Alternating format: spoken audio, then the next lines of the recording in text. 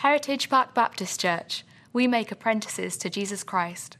For more information about our church, please visit heritagepark.org. If you have a Bible this morning, I'm going to invite you to John chapter 20. John chapter 20.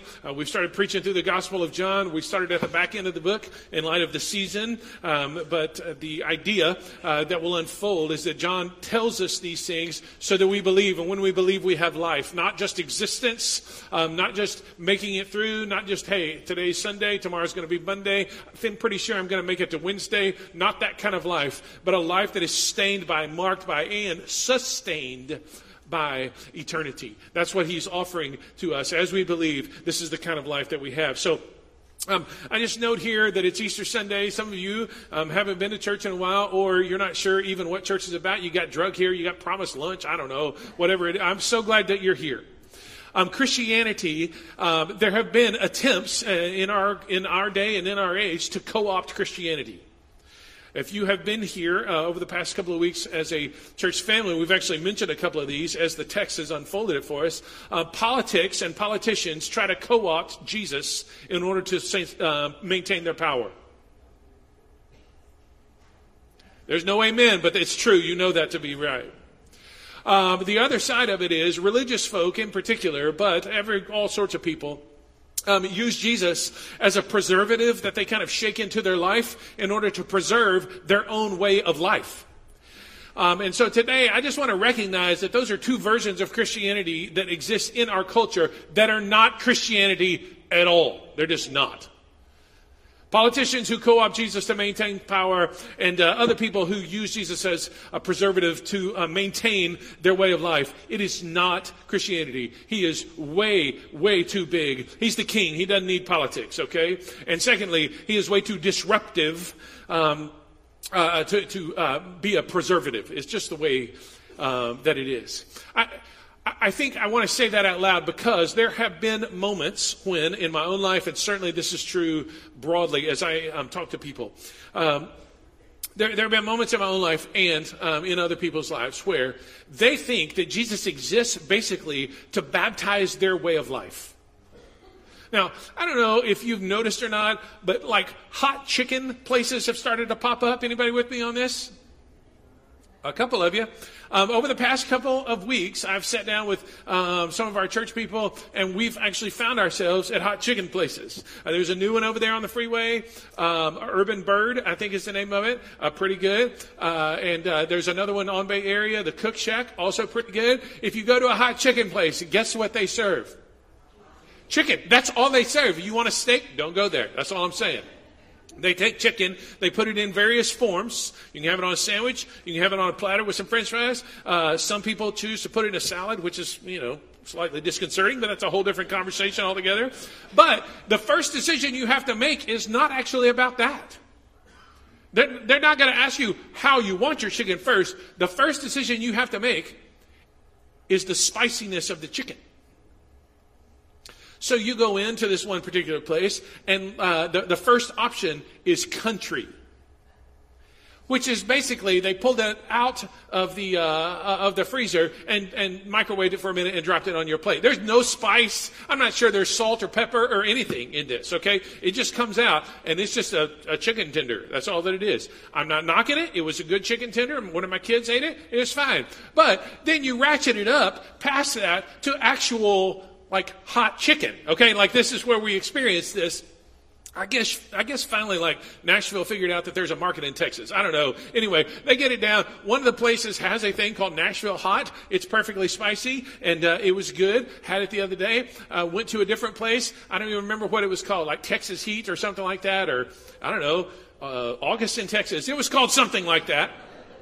Supposed to induce sweating, I think. And anyway, it was good. Like it was spicy. Anybody with me on this? Habanero base kind of crawls up in your mouth and just sticks around for a while. Anybody love that kind of thing? Who's with me? Man, it was good. I'm putting all that out here not to taint your lunch, okay? Your ham is going to be awesome. I'm putting that out there to say this is how we approach Jesus sometimes. Here's my life, Jesus. And this week, honestly, give me country level. oh, Jesus, this is my week and I got a little bit more faith, or I'm in a little bit more need. Can you ratchet me up to Nashville hot? I mean, that would be okay. As if we can step in, ask Jesus to baptize the life that we have, and then just choose the level of spiciness depending upon how we're feeling in the moment. Folks, if you think that that is Christianity, if you think that Christianity co-opted by people outside, religious leaders, politicians, religious leaders trying to preserve themselves, or my own life trying to determine the level of spicy that I need or desire in that particular moment, if you think that's Christianity, let me just say to you, I'm really glad that you're here. Because that is not Christianity at all. The message of Christianity is not about moralism. It's not about power plays. It's not about this or that or the other. I mean, it is not about any of those things. Here's the message of Christianity, that Jesus Christ, the Son of God, has come and he has died for our sins and in our place, taking the death that we deserve. And then he rose again by the power of God, vindicating him as the Savior of the world and putting him in the seat as Lord forever and ever and ever and ever. And that right there is the message of Christianity. It is what makes Christianity. And frankly, it is the message that addresses the actual problem. Because our issue is not politics.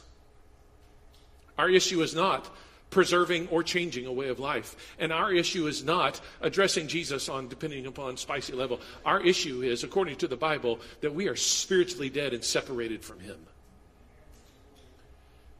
And so Jesus steps into that darkness and death, defeats it on our behalf, so that dead people can live.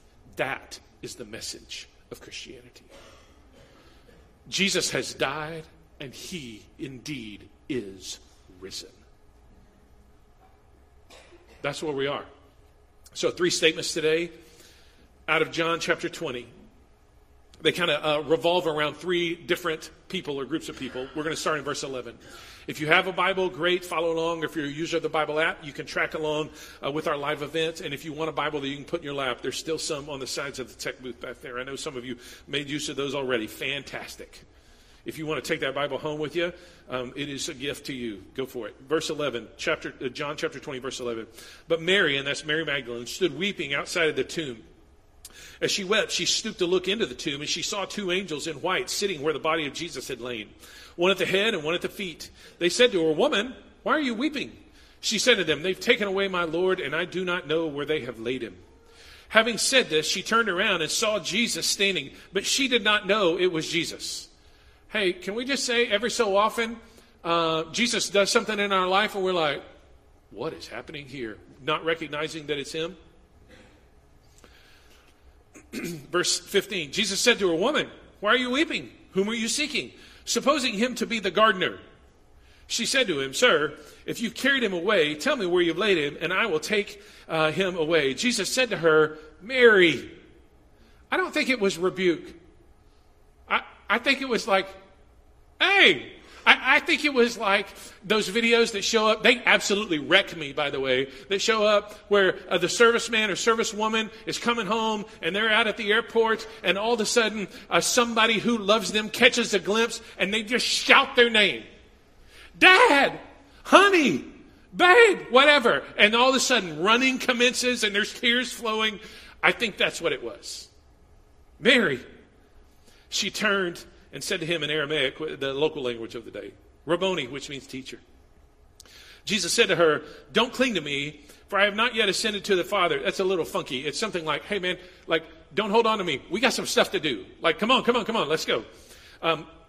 For I have not yet ascended to the Father, but go to my brothers and say to them, I'm ascending to my Father and your Father, to my God and to your God. Mary Magdalene went and announced to the disciples, I have seen the Lord, and that he had said these things to her. I just want to note here that the message of Jesus and the resurrection of Jesus speaks to us today. And one of the things that it speaks to us today is that it speaks to us about those of us who have pasts.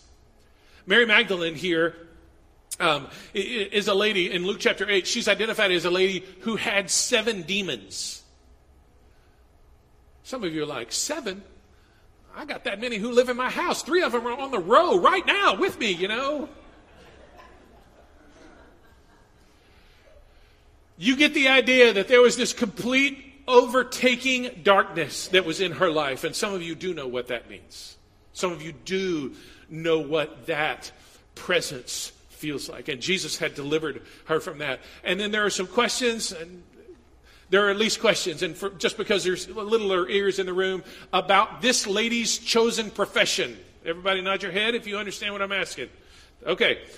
So you got all of this wrapped up, right? You've got this vocational question, and you've got these 7 demons, this full expression of all the darkness here. And when Jesus died, you can imagine that her hope died too. She was there at the cross. You can imagine saying that nobody has ever treated me like him. Nobody has ever spoken to me like him. Nobody has ever said the word forgiveness. Nobody has ever brought freedom like he did. And when he died, maybe her hope died too. Maybe my past is actually the truer story. But listen, what the resurrection means is that forgiveness is real. Jesus died as the sacrifice for sins and was resurrected to make sure that we knew that he wasn't joking. When he said, if you confess your sins, God is faithful and just to forgive you of your sins and to purify you, to cleanse you, to change you, if you will, from all the unrighteousness that's in your life.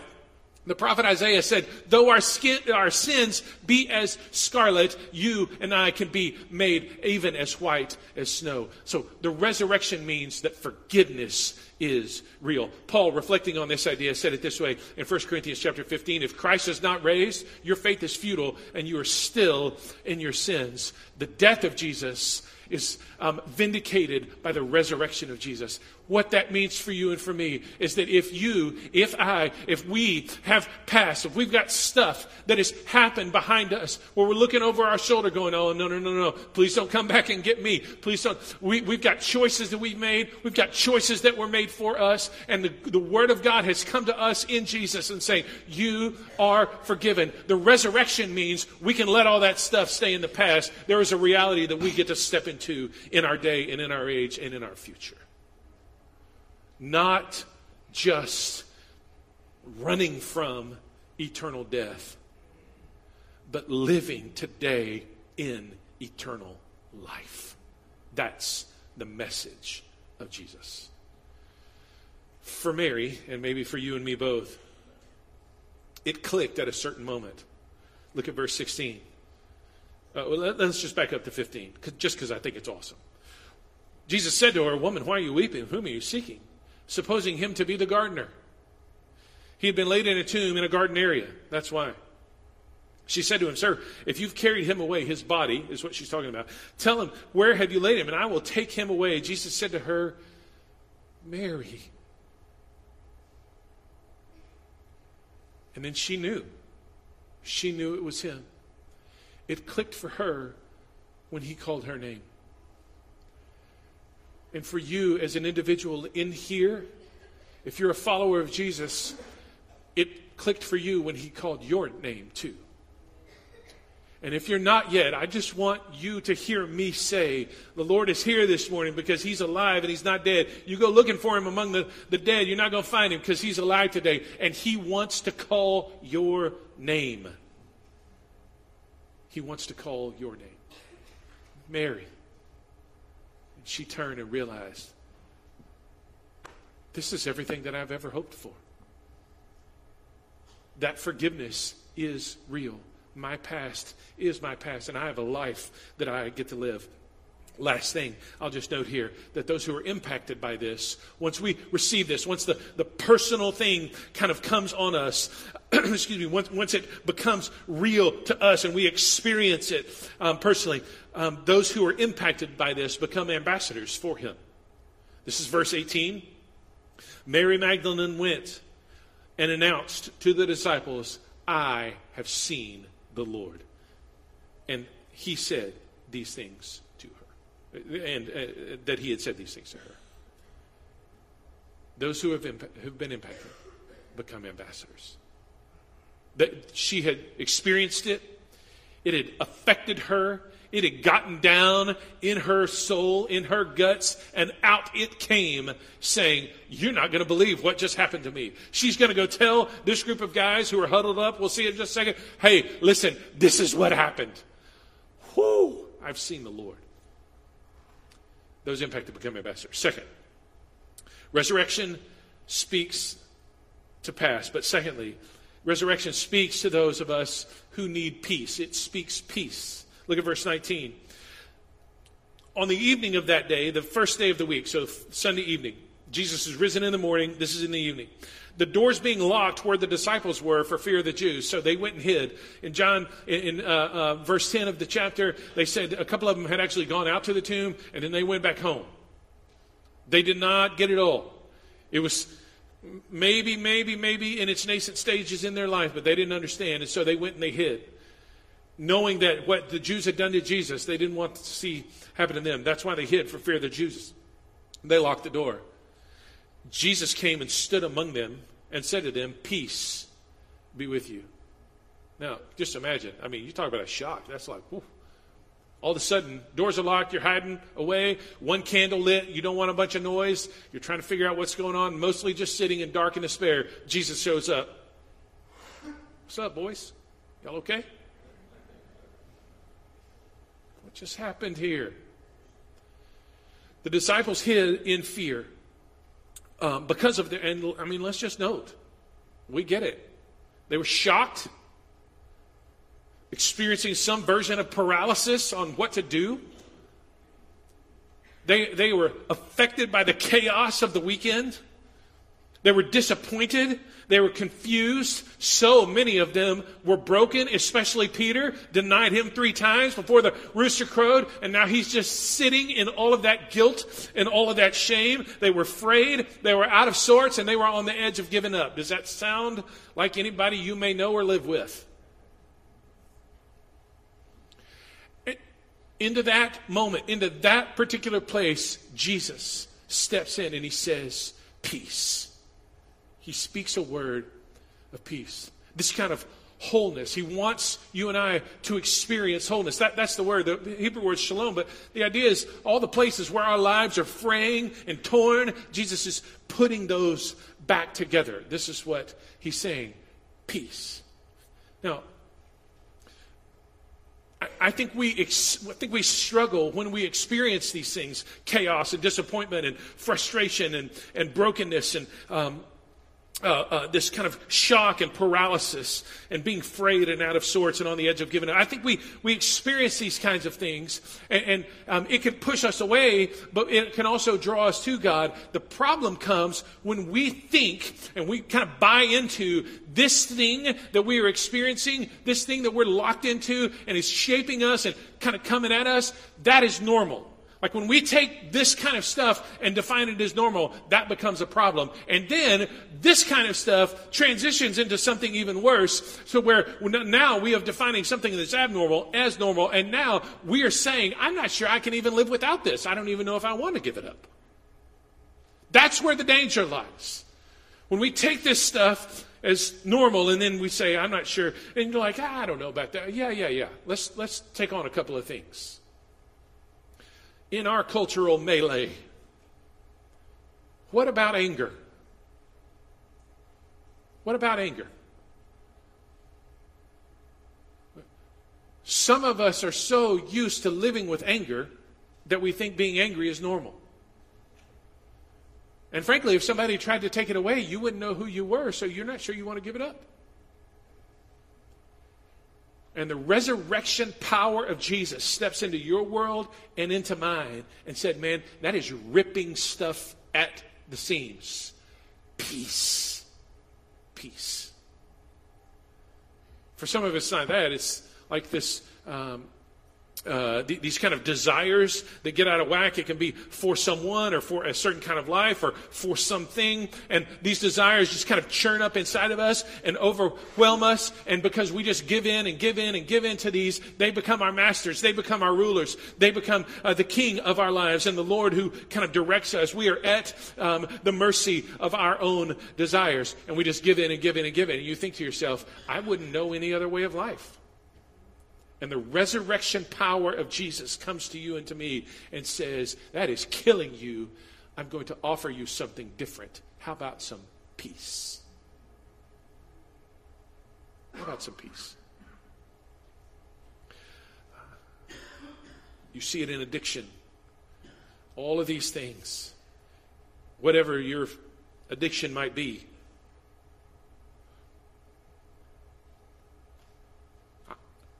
This is normal for me to live in this cycle. This is normal for me to want one more, to buy one more, to try one more. And if you take that away from me, I don't know who I would be. And the resurrection power of Jesus comes to your life and to mine and says, you do not have to live at the mercy of that addiction. You can be made whole.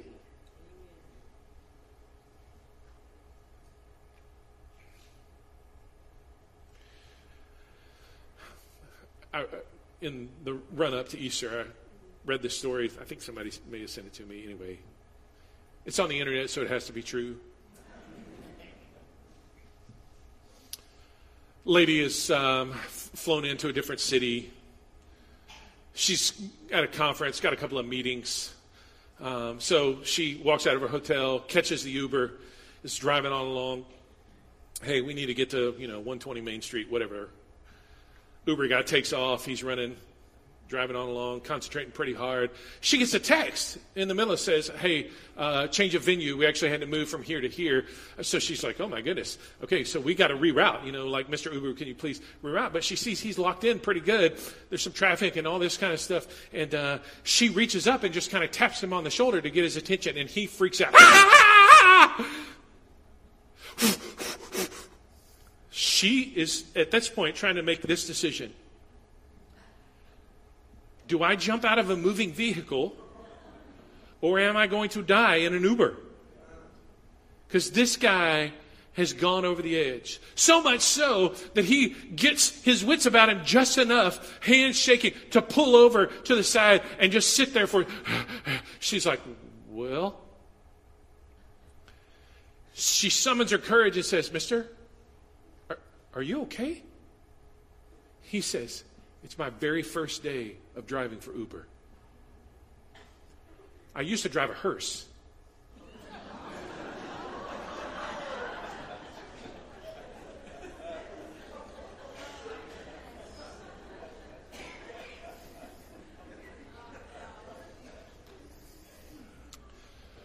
Some of us are so used to driving around with the dead stuff that when we encounter life, we don't know what to do. And Jesus steps into that and speaks the word peace. He shows up and he shows off. Look at what happened. Verse 20. When he had said this, he showed them his hands and his side. And the disciples were glad. So he steps in and he shows them this.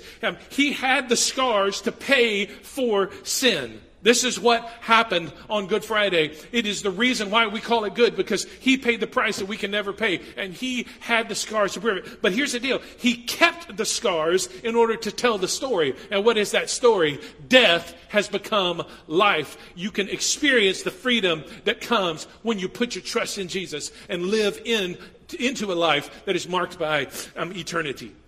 The wholeness, if you will, was not an improvement plan. You weren't upgrading a model. You weren't checking into the next trim level. Nobody gave you a free thing so that you could experience it a little bit more. No. Jesus is not in the business of taking your life as it is and just improving it every so often. I'm sorry, we need to download a new software so that you can operate a little bit more. This is not that at all. He's not looking for you 2.0 or 2.14 or whatever it may be. He is saying, I'm going to give you a whole new kind of life. This is what he's after. And the result of this in their lives was transformation. Locked in a room, hiding from the Jews, And the disciples were glad. That word there is joy. They had joy when they saw him. This is exactly what he had promised to them earlier. He's saying, I'm going away, but then you're going to see me again. And when you see me again, you will have a joy that nobody can take away. The world may go to hell on a slip and slide, greased up with baby oil, downhill all the way as fast as it can go. But here's the deal. Nobody can take away your joy. Why? Because Jesus has been raised from the dead. Your life and my life may be completely out of sorts, but nobody can take away your joy because Jesus has been raised from the dead. The resurrection speaks peace, and that peace transforms us, and part of what happens as a result of that is joy. But more than that, he said to them, peace be with you. As the Father sent me, so I am sending you. He sent them on mission. Those who had been impacted by this, as we said last time, become ambassadors. And this is indeed what happened. In their witness, they not only bore witness by telling others about the story of what God had done in Jesus, but listen, more than that, they died as martyrs. And nobody dies for something they know to be a lie. They knew. That transformative power released an unstoppable joy in them, and that turned into a witness that cost them their lives, and they were glad to give it. Last thing. Resurrection speaks to doubt. Verse 24. Now Thomas, one of the 12, he was called the twin, was not with them when Jesus came. He missed the meeting. Bummer. So the other disciples told him, we have seen the Lord. But he said to them, unless I see in his hands the mark of the nails, place my finger into the mark of the nails, and place my hand into his side, I'll never believe. I just want to note that there's two kinds of doubt here that might be in the room. One is a little bit more honest doubt. The other is a more obstinate kind of doubt. Either one, Jesus is not afraid of your doubt. He's not afraid of your doubt or your questions. Those doubts can push us away or they can draw us near. And I want to just say out loud to us, for anybody who has walked in the room with a kind of honest doubt that says, Jesus, I'm here on Easter, but I'm not sure that I'm going to be able to face what's in front of me. I don't know if Sunday is going to help me handle Monday, because Monday, it looks pretty bad. Jesus, I don't know if I can face the death of this person, or the going away of this person, or the separation of this person. Jesus, my life is a sieve. It has been punched through with holes by the circumstances and the stuff that has happened to me. And listen, you need to strain pasta. I'm your guy. It'll go right through me. And Jesus steps in, unafraid of your doubt, unafraid of your questions, and says this. You want to talk about holes? I'm happy to talk about holes. For some, it's the more obstinate version of this. Unless I see. This often happens, just pastorally I know, this often happens when we encounter something that Jesus says or he does that we don't necessarily understand or agree with. We're like, boy, I don't know. Unless I see. Here's what I know. Verse 6. 8 days later, his disciples were inside again. Thomas was with them. Glad you showed up, Thomas. Although the doors were locked, does it sound familiar? Jesus came and stood among them and said, peace, boys. How we doing? Peace be with you. And then he said to Thomas, come here, Thomas. Come here. Put your finger here. See my hands. Put your hand. Place it in my side. Don't disbelieve, but believe. He is unafraid of your questions. He is unafraid of your doubts. Here's what I should say about this. That if Jesus rose from the dead, then he deserves a hearing on everything else. I mean, if the guy said, I'm going to come, I'm going to die, and then 3 days later, I'm going to get up from the dead, and if he does indeed show up, if he does indeed die, and if 3 days later he gets up from the dead, then maybe, just maybe, we ought to listen to him on the rest of it too. So I can bring my doubts, I can bring my questions, I can bring all of that stuff. I can even bring the parts of where I'm like, Jesus, I don't like this at all. But maybe, just maybe, if he's the one who has done all of that, maybe I should be the one listening to him. If he rose from the dead, he deserves a hearing on all of it. Secondly, I just note that he knows us and he is willing to call us to change. Thomas, come here. I don't think the disciples had to report to Jesus, dude, Jesus, Thomas was like, no, man, unless I see. I don't think that's how that went. I think Jesus stepped into the room, stepped into their world, came to where they were, behind the locked doors, the whole thing, and looked at Thomas and went, I know what your issue is. I know what your questions are. I know where your doubt lies. And I know how your heart is shifted and positioned right now. So come here. Let's do this. He knows us, and he is willing to call us to change. Now, church family and everybody listening, that is so critically important because his pursuit of you is loving.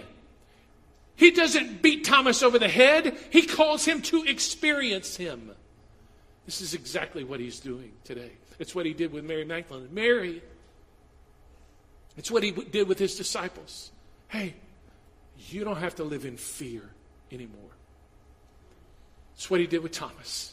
He pursues us, and that pursuit is loving. And lastly, he has the authority to command us to believe. He is the one who sets the relationship, the relational terms, not us. He says, do not disbelieve, but believe. That's what he tells Thomas. Do not disbelieve, but believe. And then Thomas said, my Lord and my God. This is exactly what happened. He commands us to believe. All week long has been leading up to this moment. Jesus enters into Jerusalem on Sunday, the palm fronds and the parade and all the stuff that was happening there. Hosanna to the Son of David. Spends the entire week showing his sinlessness by even when he was interacting with the worst kinds of sinners. Shows his sinlessness. Dies as the sacrificial Lamb of God on the Passover in order to take away the sins of the world. Easter Saturday is filled with doubt and disappointment and darkness.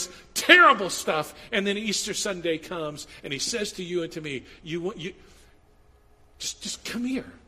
Come close. Come see. Come experience now. Do not disbelieve, but believe. Tony Evans, we talked about this last week, that phrase in John chapter 19, it is finished. Tony Evans said this.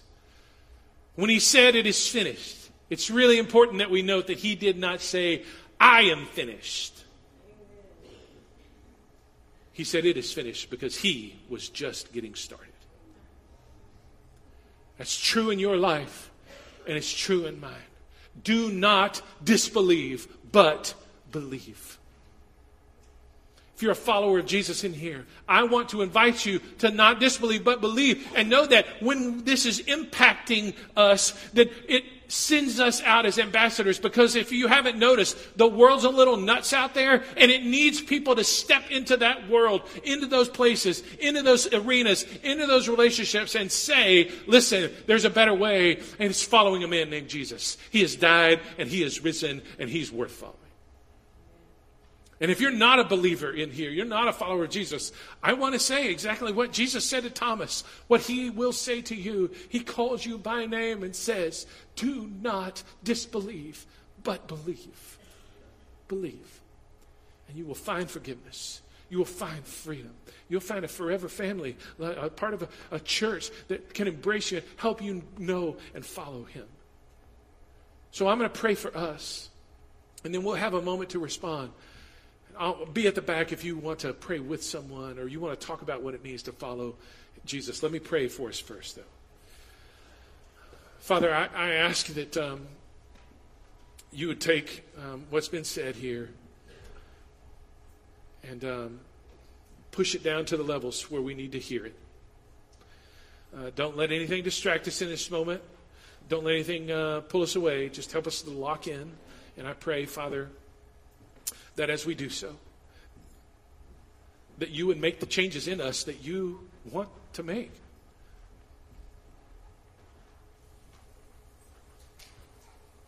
Call us by name. Call us to faith. Call us to live that out. I ask all of this in Jesus' name. Amen and amen.